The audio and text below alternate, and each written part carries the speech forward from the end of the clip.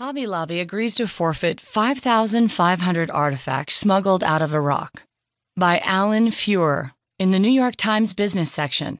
I'm Christy Burns. The packages that made their way from Israel and the United Arab Emirates to retail outlets owned by Hobby Lobby, the seller of arts and craft supplies, were clearly marked as tile samples.